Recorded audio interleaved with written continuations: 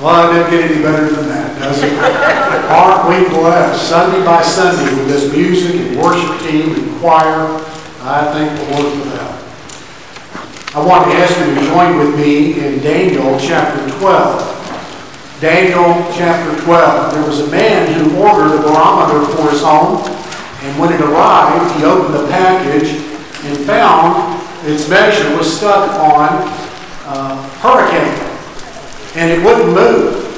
And he shook the thing, he banged it against the table a few times, was terribly frustrated with it, and finally wrote off a harsh letter to the company that made it. He went on to work the next day, and when he came home, the barometer was gone, and so was his house. A hurricane had come through and tore it up. He had been warned, but he did not get himself on the right side of the warning. In this day, we are cajoled, and I feel frankly manipulated into getting on, quote, the right side of history. That phrase is often used to cajole and manipulate the people of God to abandon biblical views. Everything from the death and resurrection of Christ and Jesus being the only way and the only legitimate Savior, to biblical morality and sexuality. I feel manipulated.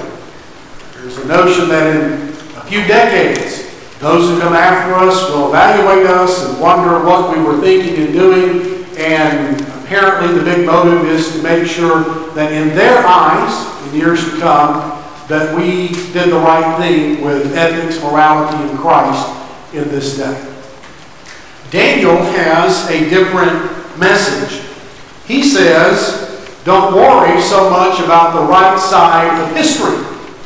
That is simply the collective wisdom of failed, fallen human beings who themselves need a Savior, who themselves are standing before God and need a mercy. Do not take that too seriously. Don't worry too much about that. You don't need to worry too much about being on the right side of history. You need to worry more about being on the right side of prophecy. You need to worry and concern yourself with evaluating what will take place later when we stand before the judgment bar of God. Not are we on the right side of the evaluation of those who come after us, but are we on the right side of the God who is the judge of all the earth, or to use Daniel's terms, the Most High God. Amen. You see, Christian thinking and thought takes into account some very large pieces of history. There's creation. And so therefore we ask the question, did God create us for this? Well, it's rather obvious that when it comes to morality and sexuality, God created us for some things and not others. And then there's the corruption of the fall. Adam and Eve plunging the whole world into sin, and we ourselves are corrupt. And so are we manifesting or battling that corrupt nature? And then there are the commands of God. God commands us to do some things. He's wise. He's very loving, very kind. Doesn't get anything out of our obedience, frankly. But we do. And so are these things consistent with the commands of God? And then children are a very dominant part of thinking through Christian morality and theology. All the way back to Genesis 3:15, he promised a seed that would come and would and seed descendants are very important to God. And so, is this in the best interest of children?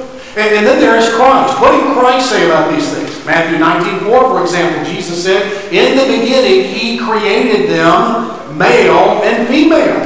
And so Jesus legitimized Genesis 1 and 2 in its perspective on humanity. And then finally, there is the conclusion, what some theologians call the consummation. When God wraps up everything and judges all men and women and nations for their response to his Son. All of these things factor into a complex system of thinking where we evaluate modern movements and notions. And I want us to look at the last one this morning.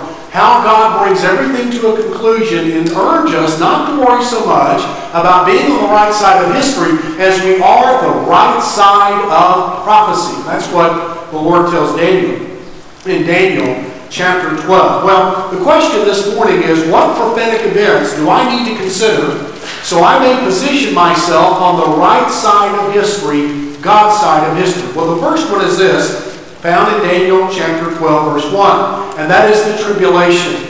God has warned and threatened the earth that without Jesus Christ, human beings will face a time of distress and tribulation on the earth as he prepares for the return of the Son. Chapter 12, verse 1. At that time, Michael shall stand up, the great prince who stands watch over the sons of your people, he says to Daniel. And there shall be a time of trouble. Now watch this. A time of trouble such as never was since there was a nation, even to that time of distress and trouble. And at that time your people shall be delivered, everyone who is found written in the book. A promise to those who have repented and placed faith in Jesus Christ, that they're written in God's book of life. So the first prophetic event that we need to make sure we're on the right side of is the tribulation here in the text. Now look what he says here. There shall be a time of trouble such as never was since there was a nation. In other words, this will be such a distressing time on the earth when God judges the earth and those that have not received Christ as Savior, that it is incomparable to any other time in human history. In other words, there's never been a time where there will be as much trouble. Now, John elaborates on this in Revelation chapter 6 through chapter 18, where a third of the earth's water is turned into blood, where a quarter of the earth's population is immediately eliminated and executed by the wrath of God, where God pours out his cleansing fury upon the earth. And he says here in the text, there has never been a time with so much trouble at all. You mean to tell me that this time of trouble is worse than World War I with its trenches and its chemical warfare? You mean this time is more trouble than World War II with its bombs in Hiroshima and Nagasaki, its atomic bombs? You mean to tell me this is worse than 9/11? Absolutely. There has never been a time, never will be a time, as troubling as the tribulation that God pours out on the earth. Because all of these aforementioned examples are what humans do. This last one is what God will do. The tribulation. Now, why in the world would God go through or put the earth through this? Well, it reminds me back when Jonathan and Hannah Grace graduated from high school. We invited the whole family from at least 4 states to come to Fort Worth, Texas to celebrate this great graduation of Jonathan and Hannah Grace. They graduated the same year. And I will never forget the preparations we put into that thing. I don't know if I've still paid for it, quite frankly. But we put in all sorts of preparations for that graduation party. We cleaned every corner. We cleaned every closet. We cleaned every shelf. I still have nightmares about the things I found, looking for things to clean. So we cleaned everything we could in preparation for this great event.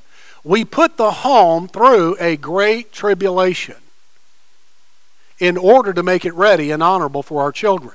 One day, Jesus is going to split the eastern sky. And Jesus Christ is going to come and take office of the earth and the heavens as King of Kings and Lord of Lords. He's already been elected on the election day of the resurrection. He's at the right hand of the Father. He's in the interim time now where he's simply waiting to take office, and the Father wants the whole earth cleansed of all evil, everything that offends, everything that's unholy and impure, because his Son has suffered enough. He will never suffer moral pollution ever again. He's going to cleanse it. And then Christ will come back and he will claim his own. Why is there a time of tribulation? Well, it is certain that God loves us, but he loves Jesus as well, and he's going to give him a clean earth on which to rule. And that's the tribulation. So how can I get on the right side of that? The Bible teaches in 1 Thessalonians 4 and 5, you can miss the wrath of God when you repent and place faith in Jesus Christ. Repudiate anything that keeps you from Jesus Christ and trust the cross and resurrection alone for the mercy and grace and forgiveness that you need for your guilt before God. That's the tribulation. But there's a second prophetic event talked about here on the text in verses 2 and 3. And many of those who sleep in the dust of the earth shall awake some to everlasting life, some to shame and everlasting contempt. Those who are wise shall shine. The brightness of the like the brightness of the firmament, brightness of the skies. And those who turn many to righteousness like the stars forever and forever. This is the second event, and that's the resurrection here in the text. Now, a couple of questions. One, is this material? I mean, are we talking literal here? Is God actually going to raise the bodies of the dead from the grave? Is this going to be material? Is this merely figurative? Is this merely spiritual? Or is it material and is it physical? Well, let me ask you a few questions. What was the creation of the heavens and earth? When God created the heavens and the earth, what was that spiritual or was it material? Well, it was both, wasn't it? God created the spirit, God created the matter of the human body. What about the birth of Jesus Christ? Was that a spiritual event or was that a material event? Well, it was both, wasn't it? What about the resurrection of Christ? Was that spiritual or material? Well, it was both. He bodily raised Jesus from the dead. God has a bias in favor of both the spiritual and the material. And I don't understand why then, with prophecy and future things in the Scripture, why he would change his way of operation. The text is very, very clear that he will raise the bodies from the dead and transform the bodies of believers into something glorified, permanent, eternal, that cannot be corrupted. And so the second question is, are there multiple resurrections? Well, yes, the Bible teaches that. There will be a resurrection of believers. There will be a resurrection of unbelievers, John chapter 5, verse 28 and 29. And then in Revelation 20, we find a resurrection of saints who give themselves to Christ during the tribulation. And so, yeah, there are multiple resurrections. There's the resurrection of Lazarus. There's the resurrection of Jesus. I don't know why that would be a surprise to anybody. Now, what is the meaning of these? Well, verse 2 says, some will be raised to everlasting life, and they will be fit and prepared for life in the kingdom of God. They need a material, physical body because life in the kingdom is material and physical without the corruption that we have now. God will remove the curse, and we will live as we were intended to live in a spiritual and material world, kingdom, much like he anticipated in Genesis chapter 1 and 2 before it was corrupted by the fall. But then that's not all. Some to everlasting life, and some to shame and everlasting contempt. There will be some that will be raised to shame and everlasting contempt. They will be raised to judgment. I've studied this passage for some time, and it reminds me of the time in 4th grade when I wasn't really behaving in line, the lunch line at school. And I was a bit jittery and a bit too active, I should say, at that moment, at that time. And I happened to be wearing some very heavy boots. And I remember stepping back and hearing a crunch and the cry and whimper of a 4th grade teacher. I stepped on that poor woman's toe and broke it. Well, she was already frustrated. The year. And so, with a broken voice, she sent me to the platform there in the lunchroom. And so I marched dutifully over. I sat down, and other than the broken toe of my 4th grade teacher, who I thought really was wonderful, I sat down and turned and looked at the second horrifying thing in that moment, and that was an entire lunchroom of kids looking at me, knowing everything I had just done. I sat there in shame and contempt. I thought about that for a while, and I thought, you know what? What if I was still sitting on that platform in front of that hostile crowd of kids? What kind of shame and contempt would be heaped upon me through these years? How shameful and despised would I feel all through these years, all through these decades if I was still sitting there? Do you know that there is coming a resurrection day of all unbelievers who have not sworn their allegiance to Jesus Christ, who have not trusted his cross and resurrection, when they will be raised to a resurrection of shame and contempt? Speaking of the right side of history, may I discourage you from doing something, please? Would you please do all you can to to set up those friends in the LGBTQ community for a resurrection of joy and everlasting life, and not a resurrection of shame and contempt? Would you not be a stumbling block to them, please? And especially avoid being a stumbling block by approving of sexual sin. Whenever you give approval to sexual sin, you are giving approval to something that is disgusting to God. And it's not just LGBTQ sexual behavior, it's heterosexual behavior. And we have been preaching on that for decades. We don't pick on anybody.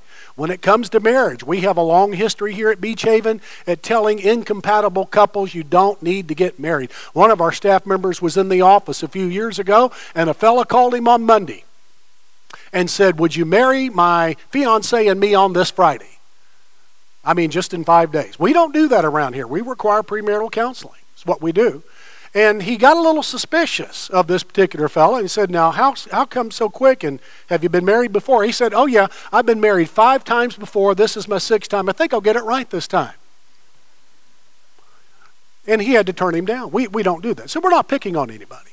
We have a long history of standing on the Word of God and saying no to that which God prohibits and yes to that which He permits. But you need to know that if you endorse the behavior and sexual behavior of anyone in any community when it violates the Word of God, I know you don't mean to, and I know you're trying to be compassionate, be a friend, but that's what makes it so bad.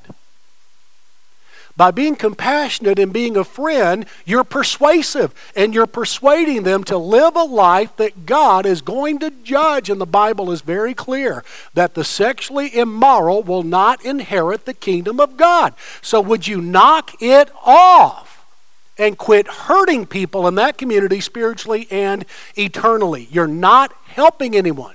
You see, you have to understand something. You and I are not the judge. He doesn't give us a vote over what's right and what's wrong. He alone is Lord, and He determines the terms by which we enter the kingdom. And here's the term. We have saving faith in Jesus Christ that is so real, it transforms us and makes us pure in every area of life over the years to come. So please, please do not be a stumbling block to anyone in any community, even if support of sexual immorality grows popular. Please don't do that. God loves people in the LGBT community. God wants to save. God wants to reconcile. He wants to purify people of impurity. Don't help them live an impure life by approving of sexual immorality. Get on the right side of the resurrection. Love them enough to tell them the truth. But then there's a third prophetic event that is probably the first time you've heard of this. And it reminds me of my New Testament professor, Dr. McGorman. He would say in his Scottish brogue that he was convinced, and y'all, this is about 1990. He said, I am certain that in our day there has been a knowledge explosion, but I don't believe there has been a wisdom explosion. Well, some of that's going to be reversed here in verse number 4. But you, Daniel, shut up the words and seal the book until the time of the end. Now, John the Apostle opened it in Revelation. Actually, the Lamb opened it in Revelation 4 and 5, and John articulated it from chapter 6 to chapter 18. And here's what he says. Many shall run to and fro. That's usually a positive reference of seeking God and seeking something right and pure. Many shall run to and fro, and knowledge shall increase. Here's what the text is saying. Daniel, the knowledge I've given you in the book of Daniel, people are going to run to and fro in the future to learn more biblical prophecy. They will be in a hurry to accumulate it. I've done a search on Amazon and found 18,900 books on prophecy in the area of religion and spirituality at Amazon. 18,900 books on that. That doesn't include all the articles. That doesn't include the websites. That doesn't include those things that are not published or printed or sold by Amazon. Not at all. 18,900. In other words, there has been for some time now a tremendous interest in biblical prophecy. Why is that? Because even about these future things, God has given us not all the light there is, but He's given us enough light on which to act. So what do? How do we get on the right side of prophecy? Well, you've done something about it today. You've come here and you have learned. Continue to do that and keep it up. There's a fourth prophecy here in the text, in chapter 12, verse 1, and verses 5 and 8. He says that there, at that time, Michael, who guards Israel, or the Jewish people, at that time, Michael shall stand up, the great prince who stands watch over the sons of your people. Now, who were Daniel's people? The Jews. And so Michael the archangel stands over the great Jewish people. And there shall be a time of trouble such as never was since there was a nation, even to that time. And at that time, your people, the Jews, shall be delivered, everyone who's found written in the book. During the tribulation period, Satan, the original anti-Semite, will pour out fury upon the Jewish people in that time. And here the text says any of those that have received Jesus Christ as Lord and Savior will be delivered in that time. So there's a prophecy here about Israel. Verses 5 through 8. Then I, Daniel, looked, and there stood two others, one on this riverbank, the other on the other riverbank.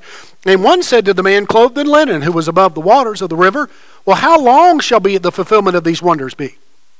Then I heard the man clothed in linen, who was above the waters of the river, when he held up his right hand and his left hand, great sincerity here, and swore by him who lives forever and ever, that it shall be for a time, times and half a time, 3.5 years. And when the power of the holy people's been completely shattered, all these things shall be finished. And although I heard, I did not understand. And then I said, my Lord, what shall be the end of these things? And I'll get to that in just a moment. Here he's talking about the holy people and the length of the awful anti-Semitic persecution the Antichrist will launch on them. And he is also indicating exactly what Paul indicated in Romans 11:26, that in that day all Israel, and this is a quotation, all Israel will be saved. God made a covenant with Abraham in Genesis 12 with his descendants. And he promised he would give great protection and great honor to the Jewish people. They would bring the Messiah in. But since that time, Satan has done all that he can to oppose and punish them for bringing in the Messiah. He tried to prevent them from bringing in the Messiah into the world through the Amalekites, through the Canaanites, the Hittites, Jebusites, Perizzites, and others. And he failed. And since that time, he's done all that he can to punish the Jewish people for bringing the Messiah in. The text in Genesis 12, 1 through 3, where God made his promise to Abraham, warns that anyone that opposes and persecutes the Jewish people will be judged by God. And I want to ask you, have you ever seen a modern day Canaanite? Have you ever seen a modern day Jebusite? Have you ever seen a modern day Hittite? Do you know of any of those remaining from the 30s and 40s that were part of the Nazi Party? They are all gone and obliterated from the earth. God kept his promise. So here's how we get on the right side of prophecy. Make sure no one ever lures you into an anti-Semitic posture towards the Jewish people. Make sure that never happens. But there's a fifth prophecy, and that is mystery. There's an awful lot of mystery here in the text. In fact, look what Daniel said in verse 8. Daniel has some questions still, despite all the clarity God brings to him. My Lord, what shall be the end of these things? And then he responds, go your way, Daniel, for the words are closed up. I've told you enough, I'm not going to tell you any more. And there are several mysterious things here in the text. There is mysterious concealment. We just read that in verse 9. Go your way, Daniel, for the words are closed up and sealed to the time of the end. Now, why is that? Well, I don't know. The text doesn't explain, but I do know that Jesus had a lot to say to the apostles, but he withheld it for a while till after the day of Pentecost when the Holy Spirit came. And then through the Holy Spirit, he moved on them and inspired them to write the Scripture. And so there's additional revelation that closes firmly at the end of the book of Revelation that Jesus gave by the Holy Spirit to the apostles. And he explained that he did not give them all of the New Testament while he walked on earth in John chapter 16, verse 12, where he said, I have many other things to say to you, but you cannot bear them now. You cannot bear them now. The apostles apparently were not strong enough to receive all the insight God would give to them later in the New Testament. And so he waited till they were mature enough to receive it. And is that not the way God does with us? I have found that God's will is often that way. Oftentimes people want to know, what does God want me to do next year, 10 years from now, and on and on. And I have found that knowing God's will and God's mind about a decision is much like walking through a forest at night in the dark with the flashlight. The flashlight just gives you enough light to take the next step or two, but it doesn't show you all the way through. And that's generally what God does. God gives us just enough light to take the next step or two, and we trust him for what we do not see. And that's what Daniel is having to do here. So there's a mysterious concealment. Then there's, in verse 10, mysterious reactions. I don't understand this. Many shall be purified and made white and refined. Well, that I do understand. With the great God that's exalted in Daniel, and especially chapter 12, I can understand people running to God that he might cleanse them and refine them and make them pure as white linen. But this is what I don't understand. After God is exalted the way he's exalted, especially in his Son, in the book of Daniel, it says here, but the wicked, they shall do wickedly. And none of the wicked shall understand, but the wise shall understand. It is, having known Jesus now for more than 3 decades, it is still a mystery to me why the whole earth doesn't rush to him.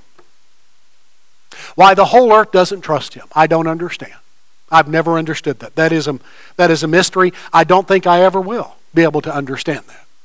Then verses 11 and 12. There's mysterious precision. From that time that the daily sacrifice is taken away and the abomination of desolation is set up, this is something that would take place in the tribulation, there shall be 1,290 days. Now, that's 30 more days than what he said back in chapters 9 through 11.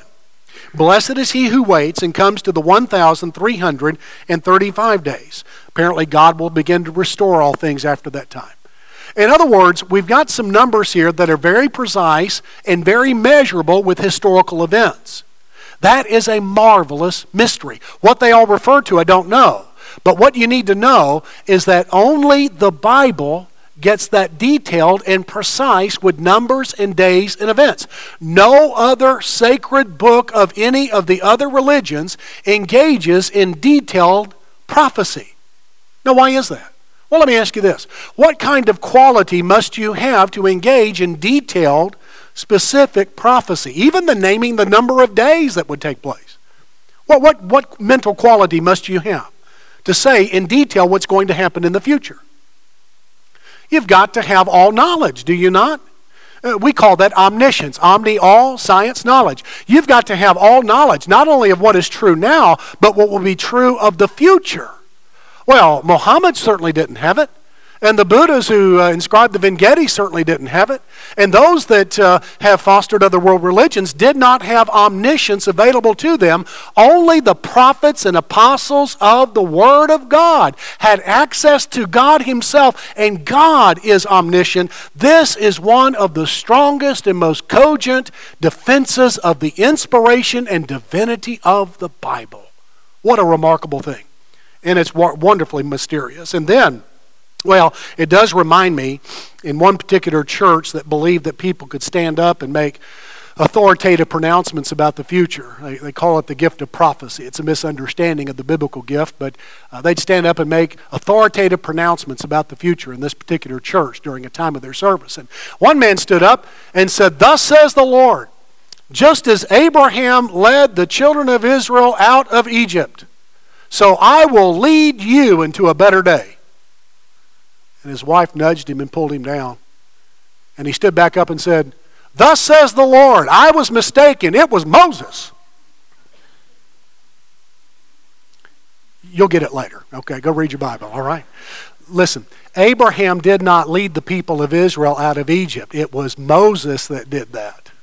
You see, when humans begin to engage in detailed, specific, predictive statements about the future, they're oftentimes wrong, even sometimes when they quote the Bible, of all things. But God is precisely right. Then there's mysterious grace found here as well in verse number 13. Now look what he says. But you go your way to the end. Literally, the Lord tells Daniel, but you, Daniel, go to the end. Keep going. Daniel, you're in your 90s. Keep going to the end. And then, for you shall rest. Well, my soul, he's not had any rest since he was a teenager at all.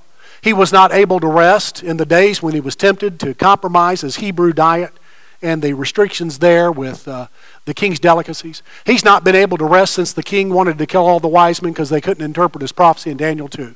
He couldn't rest over anxiety over his friends Shadrach, Meshach, and Abednego who were going to be thrown in the fiery furnace. He couldn't rest. He couldn't rest, certainly, with the conspiracy in the court to throw him in the lion's den. But here God promises him, after all of your suffering and struggle, you will find a day when you will rest, and you will arise to your inheritance. Your inheritance was lost in Israel when you were transported there to this land. You were to inherit some land there. I've got a greater inheritance for you, and you shall do it at the end of the days. John R.W. Stott was a marvelous Christian author, preacher, and leader of the evangelical world following World War II. He passed away about 10 years ago. I think he authored more than 50 books and edited many, many others. He really shaped and formed the thinking of many Christians throughout the English-speaking world, and really his works have been translated into multiple languages all over the world concerning the Bible and missions and faithfulness to Christ. Really was a great evangelical leading voice. I've got many of his books on my own shelf. And in fact, we've had his minister of music, Noel Tredinnick, here in our church a couple of times, where he pastored All Souls in London. Os Guinness, another British author, was visiting with John Stott about 3 weeks out from his death. And John Stott was incapacitated. He was laying on his bed. He was barely able to whisper. But he roused himself for an hour to talk to Os Guinness and to share with him some great memories.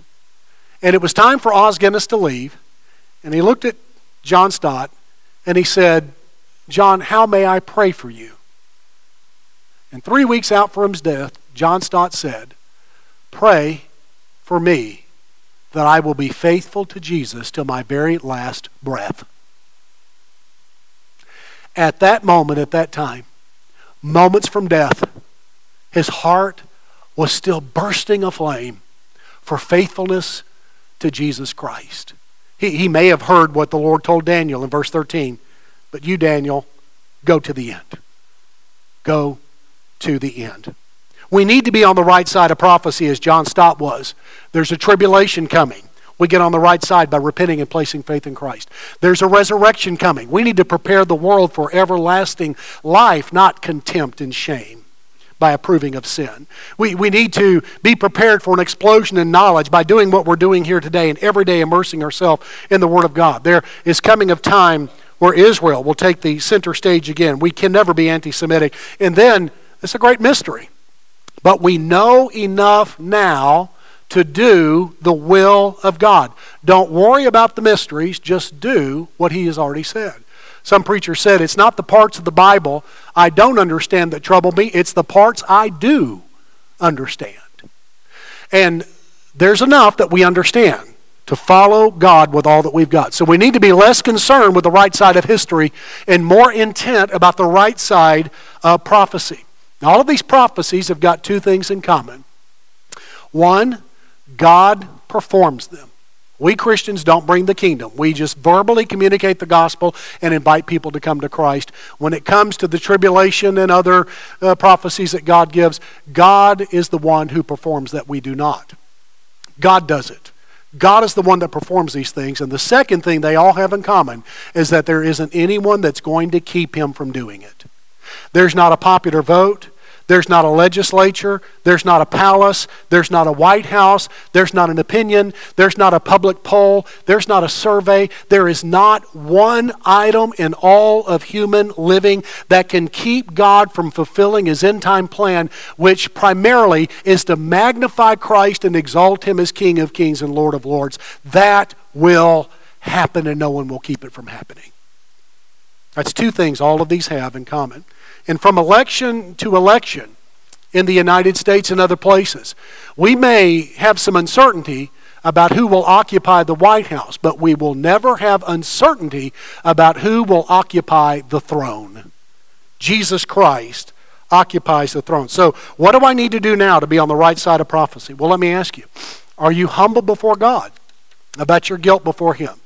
Do you believe, like the Bible says, all we like sheep have gone astray? Each of us has turned to his own way. We've turned to our own behavior, our own opinion, our own model for relationships, our own beliefs, our own assumptions, our own disposition, and in doing so have turned away from God, and that makes us guilty before him. Are you humble enough before God to admit that? Well, if so, there's hope. And then do you trust in your heart the death and resurrection of Christ? Romans 4:25 says he was delivered up for our transgressions and raised for our justification. Do you trust the death of Jesus Christ is enough to save, cleanse, forgive, and make you right with God? If you do, there's hope. And then finally, are you willing to cry out to him today and ask him to forgive? Romans 10:11 says, whoever calls on the name of the Lord will not be disappointed. Do you trust that? Let's quickly stand and let's talk to God about it. Our Father, we praise you that you are Lord, and the future will unfold just as you have promised. But God, we need to confess we have given too much respect to worldly and oftentimes ungodly voices. We've been intimidated. We've allowed ourselves to be bullied sometimes and cowed by those who really don't know better. We pray instead, dear God, that we would hear in ungodliness, in error, something akin to someone from the KKK or a terrorist speaking to us. We pray that we would always maintain love and compassion, but let us be as revolted by things that oppose your word and your will as we would these things. And we pray instead that in these moments, O God, you would teach us to treasure Jesus Christ and magnify him. Some here, Lord, need to do that first by turning to him in faith. And we plead for you to work by your Holy Spirit to make that happen. Others need to follow you in baptism like Rachel Marie did today. Others need to become part of Beach Haven. We pray they would as well. We pray that every need, every burden, every bit of guilt, and even every joy would be given to Jesus Christ today, and that you would get everything for him that you intended to get by creating and making this day. Now, as you keep praying, let me give you a little instruction about what we'll do. We have staff here at the front, and when we'll start singing, and if you have a spiritual need that you want help with, any of the needs I've mentioned, maybe something I haven't mentioned, you step out from where you are and come. There are hundreds of these have done that here. It's not unusual here. It's public, but it's really more convenient than anything else. The moment you come, our members will start praying for you that you will have the insight and the help of God to make your decision. They'll do that. That's why we do this. And so we want to give you the opportunity. I'm going to finish my prayer. We'll start singing, and we invite you to come. Lord God, we pray in these moments that every word of our mouth, every meditation of our heart will be acceptable in your sight, O God, our rock and redeemer. In Jesus' strong name we pray. Amen. Okay, you come. You come.